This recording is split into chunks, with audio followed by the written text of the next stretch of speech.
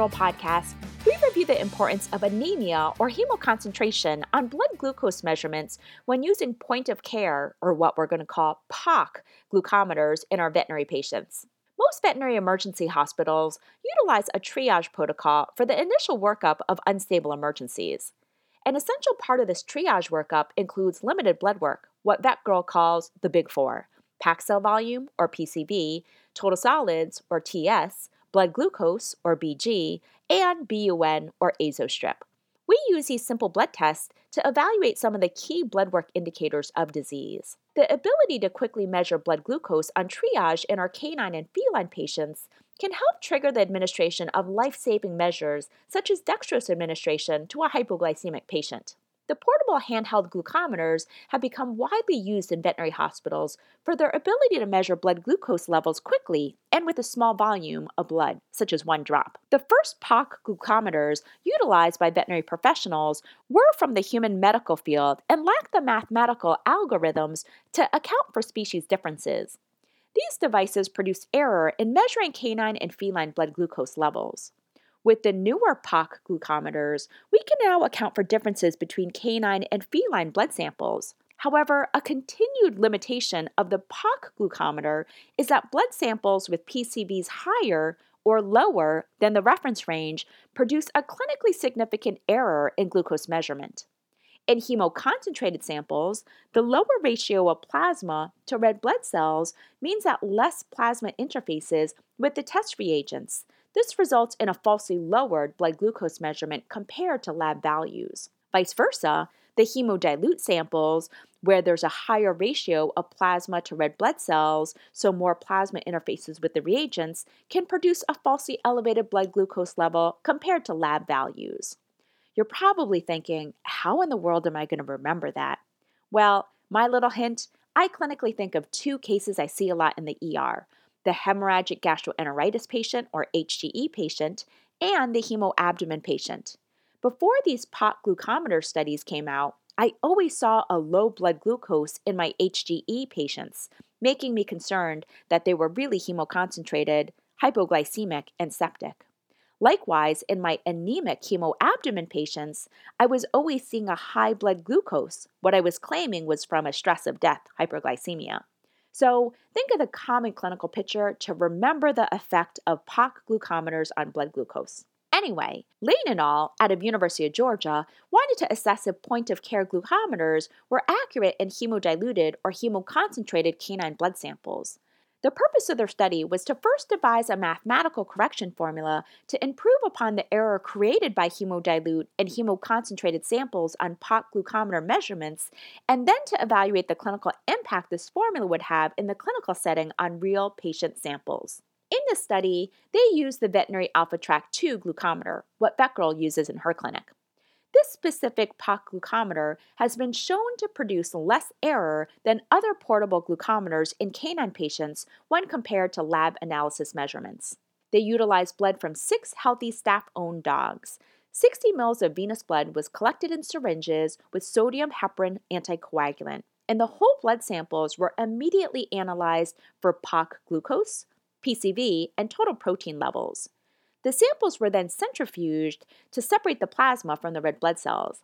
Plasma and red blood cells were reconstituted in 17 glass tubes to create varying hemoconcentrations ranging from 0% all plasma to 94%.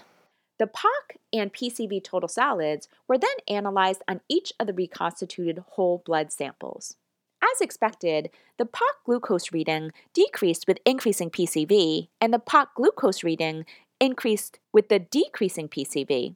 The glucometer was unable to read over half of the samples that had PCVs greater than 80%. All the reconstituted whole blood samples of varying hemoconcentrations were then centrifuged, plasma collected, frozen, and run on the laboratory glucose analyzer within 7 days of collection. The difference between the POC glucose measurements and the corresponding lab analyzer glucose measurements were then plotted against each other, and a correction formula was calculated. The formula created is as follows: corrected POC glucose equals POC glucose off whole blood plus packed cell volume times 1.6 and subtracting that number from 81.3. It's hard to read a formula on a podcast, so when in doubt, pull the original paper to check it out. Without the correction formula, the mean difference between POC glucose readings and lab analyzed glucose readings was 41 mg per deciliter, with a range of 62 to 99 mg per deciliter. Samples with a PCV in the normal reference range, 42 to 56%, had less than 10 mg per deciliter error when compared to lab glucose values. After using the correction formula on all validation samples, the mean difference dropped from 41 mg per deciliter to 5.4 mg per deciliter, with a maximum difference of 23 mg per deciliter. The formula was then applied to 30 blood samples available in heparinized blood tubes from actual patients that had been admitted to the teaching hospital. The patient's packed cell volumes ranged from 12% to 72%, with total protein measurements of 4.2 to 9 grams per deciliter, respectively. The mean difference between POC glucose and the laboratory glucose fell from 29 mg per deciliter to 5.5 mg per deciliter with the use of this correction formula. Now bear with me, there's a lot of abbreviations in the next paragraph. When in doubt, pull the original paper to check it out. This study found that the use of the corrected POC glucose formula significantly reduced the discrepancies between the POC glucose measurements and the lab glucose measurements. This study also attempted to analyze whether the corrected POC glucose would improve upon clinical action. As example, a POC glucose measurement for a patient reveals a clinically significant hypoglycemia that would normally trigger medical interventions such as administration of dextrose.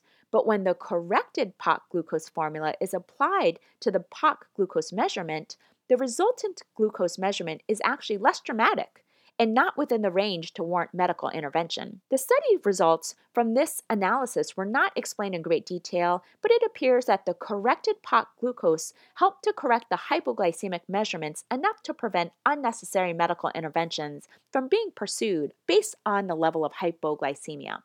So, what can we take away from this VETgirl podcast?